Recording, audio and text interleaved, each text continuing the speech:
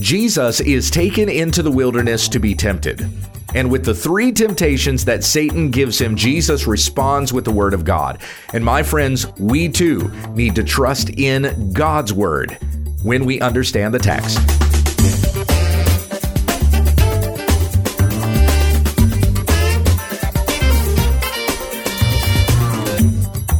Many of the Bible stories and verses we think we know, we don't. When we understand the text is committed to teaching sound doctrine and rebuking those who contradict it. Visit our website at WWUTT.com. Here once again is Pastor Gabe. Thank you, Becky. We're back to our study in the Gospel of Matthew, and this week we're up to chapter 4. I'm going to begin by reading the first 11 verses out of the Legacy Standard Bible. Hear the word of the Lord. Then Jesus was led up by the Spirit into the wilderness to be tempted by the devil. And after he had fasted 40 days and 40 nights, he then became hungry. And the tempter came and said to him, "If you are the Son of God, command that these stones become bread." But he answered and said, "It is written, man shall not live on bread alone, but on every word that proceeds out of the mouth of God." Then the devil took him into the holy city and had him stand on the pinnacle of the temple and said to him, "If you are the Son of God, throw yourself down. For it is written, he will command his angels concerning you, and on their hands they will bear you up, lest you strike your foot against a stone." Jesus said to him, "Again it is written, you shall not put the Lord your God to the test." Again the devil took him to a very high mountain and showed him all the kingdoms of the world and their glory. And he said to him, "All these I will give you, if you fall down and worship me." Then Jesus said to him, "Go, Satan, for it is written, you shall worship the Lord your God and serve him only." Then the devil left him, and behold, angels came and began to minister to him. Sometimes as I've been going through these lessons in the Gospel of Matthew, I'll go to the other Gospels to see how the same event will get framed there. And in the Gospel of Luke, the way that he sets up the temptation of Jesus is a little bit different than what we're reading here in Matthew. Now, just like in Matthew, the event immediately follows the baptism of Jesus. So Jesus is baptized, he goes into the wilderness to be tempted, but Luke inserts something in between, not changing the narrative, but in between the baptism and Jesus being tempted, he puts Jesus' genealogy. In Matthew, we read the genealogy of Christ at the very beginning, and it started with Abraham and went all the way down to the birth of Christ. In Luke, it starts with Jesus and traces his line all the way back to Adam, and then goes right from there, the mention of Adam, into the temptation of Jesus in the wilderness. What Luke is attempting to demonstrate is that Jesus is the second Adam, and that Jesus succeeds everywhere that Adam failed. Now, that's not really where Matthew is going when he goes into the temptation of Jesus here in chapter 4. What Matthew's been doing at the beginning of his gospel is showing how Jesus is the greater Israel, how he succeeds where Israel failed. We started his genealogy not with Adam, but with Abraham, because all of the children of Israel are descended from Abraham. We also had various Old Testament references in those first few chapters, some of those references pertaining to Israel, but we see ultimately pertains to Christ. For example, the reference in Matthew 2:15, "Out of Egypt I called my son," which harkens back to Hosea 11:1. That's about Israel, but we see, according to the way that Matthew references it, it was ultimately about Christ. Jesus, Mary and Joseph fled to Egypt and then came back into the promised land out of Egypt. And so out of Egypt, I called my son. Jesus comes up out of Egypt, just like Israel did. But Jesus is going to succeed where Israel failed. When Israel was in the wilderness, after coming up out of Egypt and they were in the wilderness, they failed. They fell in the wilderness is the way that the scriptures put it. They did not listen to the word of the Lord. And notice that when Jesus responds to Satan, how does he reply? With the word of the Lord. Jesus did listen to God's word when Israel did not. And you also see the parallels in the sense of Jesus being in the wilderness for 40 days. How long was Israel in the wilderness? For 40 years. And incidentally, they're being cursed to wander in the wilderness for 40 years. It was 1 year for every day that the spies were in the promised land, spying it out, and then they came back and gave a report. And Israel, like they were crazy over this report that they got because, we're like grasshoppers in the land compared to these people. We'll never be able to take this land. God pulled us out of Egypt just for us to perish in the wilderness. Joshua and Caleb tried to convince the people, no, we can take them. We have God on our side. We can do this. But they would not listen to Joshua and Caleb. They listened to the other 10 spies, and the people grumbled against God. So God cursed them to wander for 40 years, 1 year for every day that the spies were in the land of Canaan. And so that's where that number came from. Jesus is in the wilderness for 40 days, but he succeeds where Israel failed, showing himself to be the true son, the true Israel. Let's pick it up in chapter 4, verse 1. Then Jesus was led by the Spirit into the wilderness to be tempted by the devil. So this is right after the baptism. And immediately after coming up out of the Jordan, that's where Jesus goes next, into the wilderness. And this wilderness was really like a desert. There's nothing there but scorpions and snakes and a few birds. It is a desolate area. I've talked to people who had gone and toured the Holy Land, and they've talked about, riding a bus through that particular area, and somebody saying this was the land or somewhere in this vicinity where Jesus would have gone to be tempted by Satan. And indeed, it is a very desolate place. Now, the curious thing about this statement here at the start of chapter 4 is it being said that the Spirit is the one who led Jesus into the wilderness to be tempted. Well, it's in the very next chapter. Now, I guess it's 2 chapters from now. So we're in Matthew 4. Later on in Matthew 6, when Jesus teaches his disciples to pray, one of the petitions in the Lord's Prayer is, lead us not into temptation, but deliver us from the evil one. So we're asking God not to lead us into temptation, and yet what do we read right here? God indeed, by his Spirit, led Jesus into the wilderness to be tempted. Now, some will say, well, this is a unique circumstance, right? This is just Jesus. This is for his perfection. So the Spirit is leading Jesus into the wilderness to be tempted, but he would never do anything like that to us.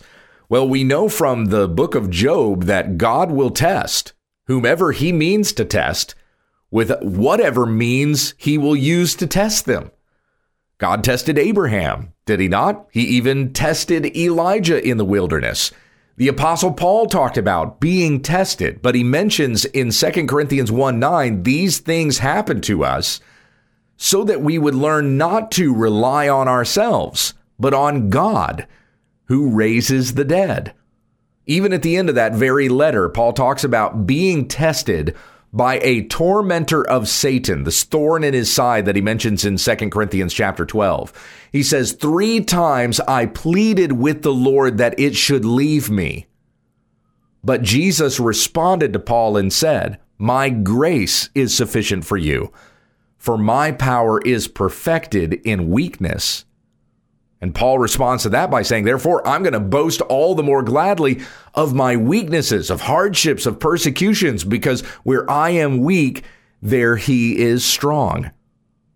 And it was this testing that led the Apostle Paul to cling all the more to Christ and see all the more clearly that God's grace was sufficient for him. The Lord will allow us to be tested. This is not the same thing, though, as God tempting us. He will test us, but not tempt.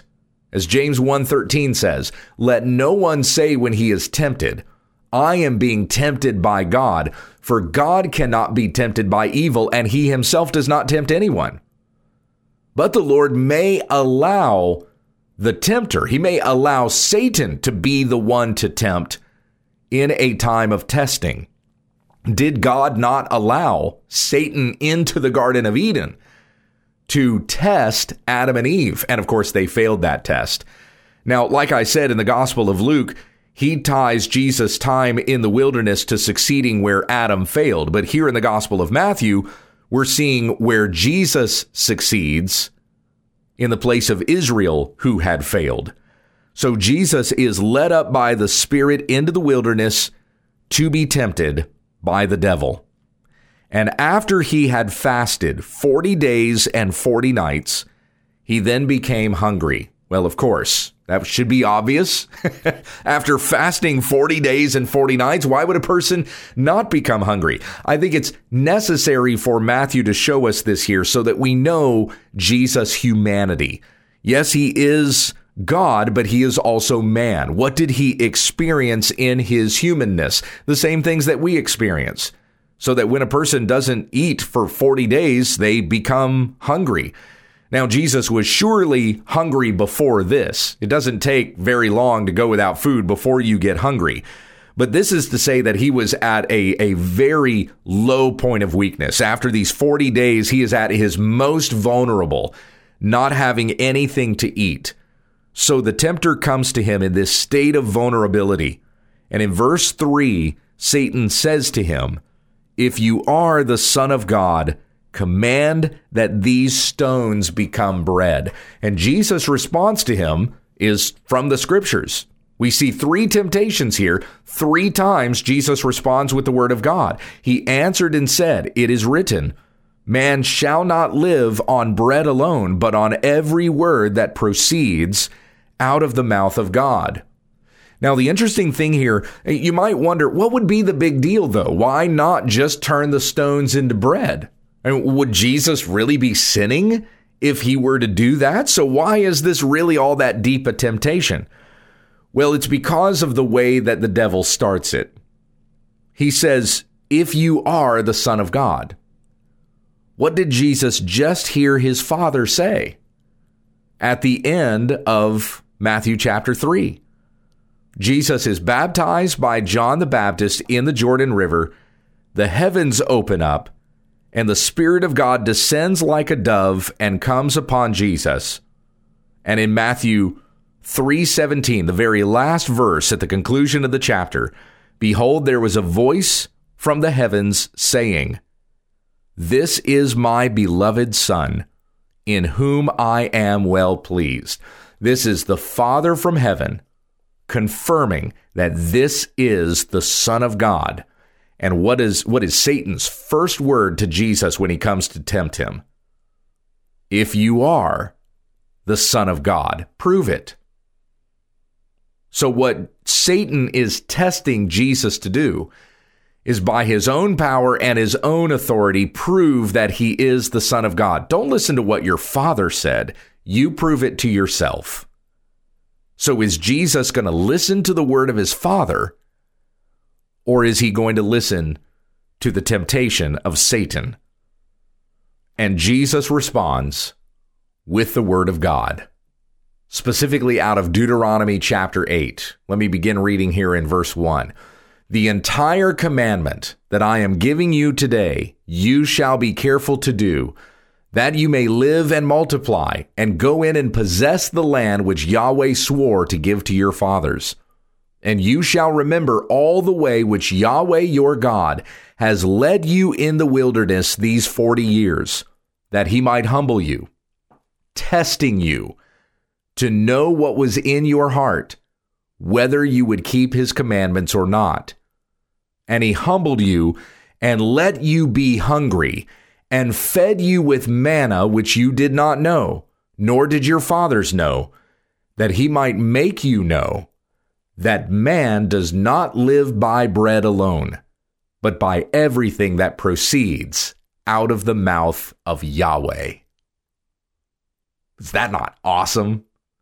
That Jesus responds with that very passage, and the context of that passage being so much deeper than just simply responding with, "Man shall not live on bread alone." Jesus trusted in the Lord in his time in the wilderness. He knew God's word. He listened to it and was obeying it. Though Israel did not, Jesus submitted to it. In verse 5, the devil took him into the holy city and had him stand on the pinnacle of the temple and said to him, "If you are the Son of God, throw yourself down, for it is written, He will command His angels concerning you, and on their hands they will bear you up, lest you strike your foot against a stone." This is like Satan is responding, okay, fine. You want to match wits with the word of God? I know it too. And he challenges Jesus to a sword drill. You know what a sword drill is? Did you ever have to do this when you were a kid? When I was younger in children's church, I guess it was, we would do sword drills. The Bible is your sword, and somebody would call out a reference, and whoever could flip to it the fastest and then stand up and read it, you got a point. That was a sword drill. So here's Satan challenging Jesus with the word of God himself, and he makes a reference to Psalm 91. Now, one of the things we recognize here is that Satan knows God's word too, but whenever Satan references it, he twists it. And so he's using Psalm 91 to try to tempt Jesus to do something. Now, what is he tempting Jesus with exactly? In one of the study Bibles that I have, it says this about this particular temptation that Satan is giving to Jesus. Here's the note that's in the study Bible I'm looking at. Such a spectacular display as jumping from this great height on the temple unharmed might have gained Jesus an enthusiastic following, but it would not have followed God's plan for Jesus' work as Messiah. You know, I disagree with that. I don't think that was the point at all. Throw yourself down from the temple. The angels of God will rescue you, and everybody will go, ooh, ah, and follow you because of this amazing display. I don't think that's what was going on here, because once again, Satan says to Jesus, if you are the Son of God. That's the way he started his very first temptation. If you are the Son of God, command these stones to become bread. So saying again, if you are the Son of God, throw yourself down, for it is written, He will command his angels concerning you. Show that you are the Son of God by commanding God's angels. Then you will know that you are God's son. And once again, is Jesus going to listen to Satan's temptation? Is he going to listen to the voice of Satan? Or is he going to trust the word of his Father that was spoken to him at his baptism? This is my beloved Son. If he already heard his Father and he trusts his Father, he has no need to command the angels of God to prove to himself or to anyone else that he is indeed the Son of God. So Jesus said to him in verse 7, again it is written, you shall not put the Lord your God to the test.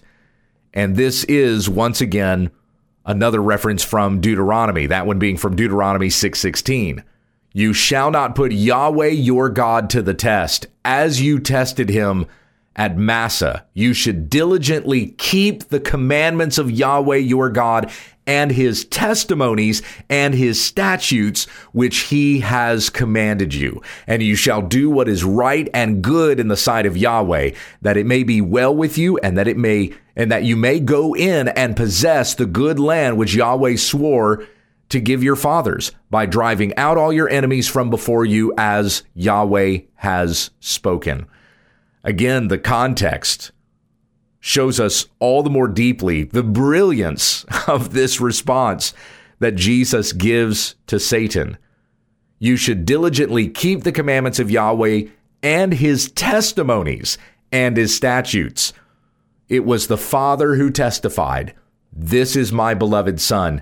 That's what Jesus is trusting in. He has no need to prove to Satan or to himself or to anyone else that he is the Son of God, commanding his angels. You know, the interesting thing a little bit later on in the Gospel of Matthew is that when Jesus is being arrested in the garden and Peter draws a sword and is trying to defend Jesus, Jesus responds, don't you know that I can command legions of angels to come and intervene in this particular situation? So Jesus knows that he can command the angels.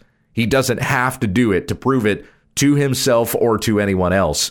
He is submitting to the will of his Father. Even here in Matthew 4, and again when he gets arrested to be crucified.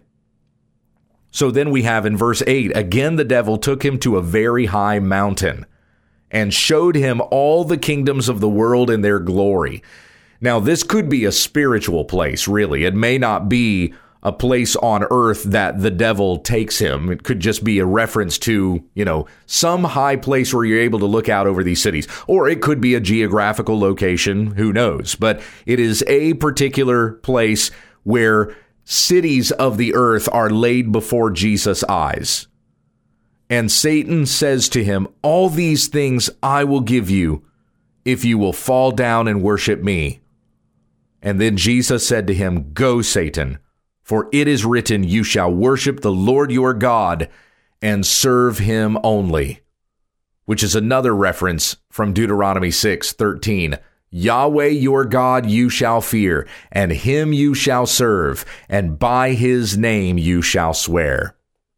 And of course, because the Son was obedient to the Father in everything, the Father gave him all things.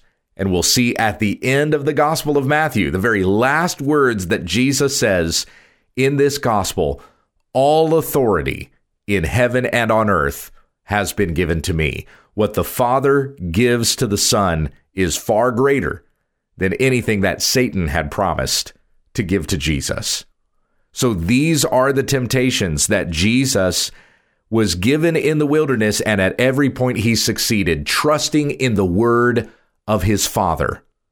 And my friends, same with us.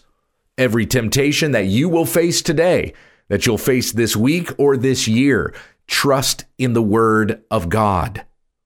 Heavenly Father, we thank you for what we've read here today, the example that's given to us in Christ. He himself who was tempted and resisted those temptations by trusting in the word of God. So may we be able to do the same. With the same righteousness of Christ that is imputed to us, we resist the temptations of our flesh, the temptations of the devil, the temptations of this world, and we believe in and trust the word of our God. Today, lead us not into temptation, but deliver us from the evil one through God's word, which we have believed and follow. It's in Jesus' name that we pray. Amen. Thank you for listening to When We Understand the Text with Pastor Gabe Hughes. If you'd like to support this ministry, visit our website, WWUTT.com, and click on the Give tab in the top right corner of the page. Join us again tomorrow as we continue our Bible study when we understand the text.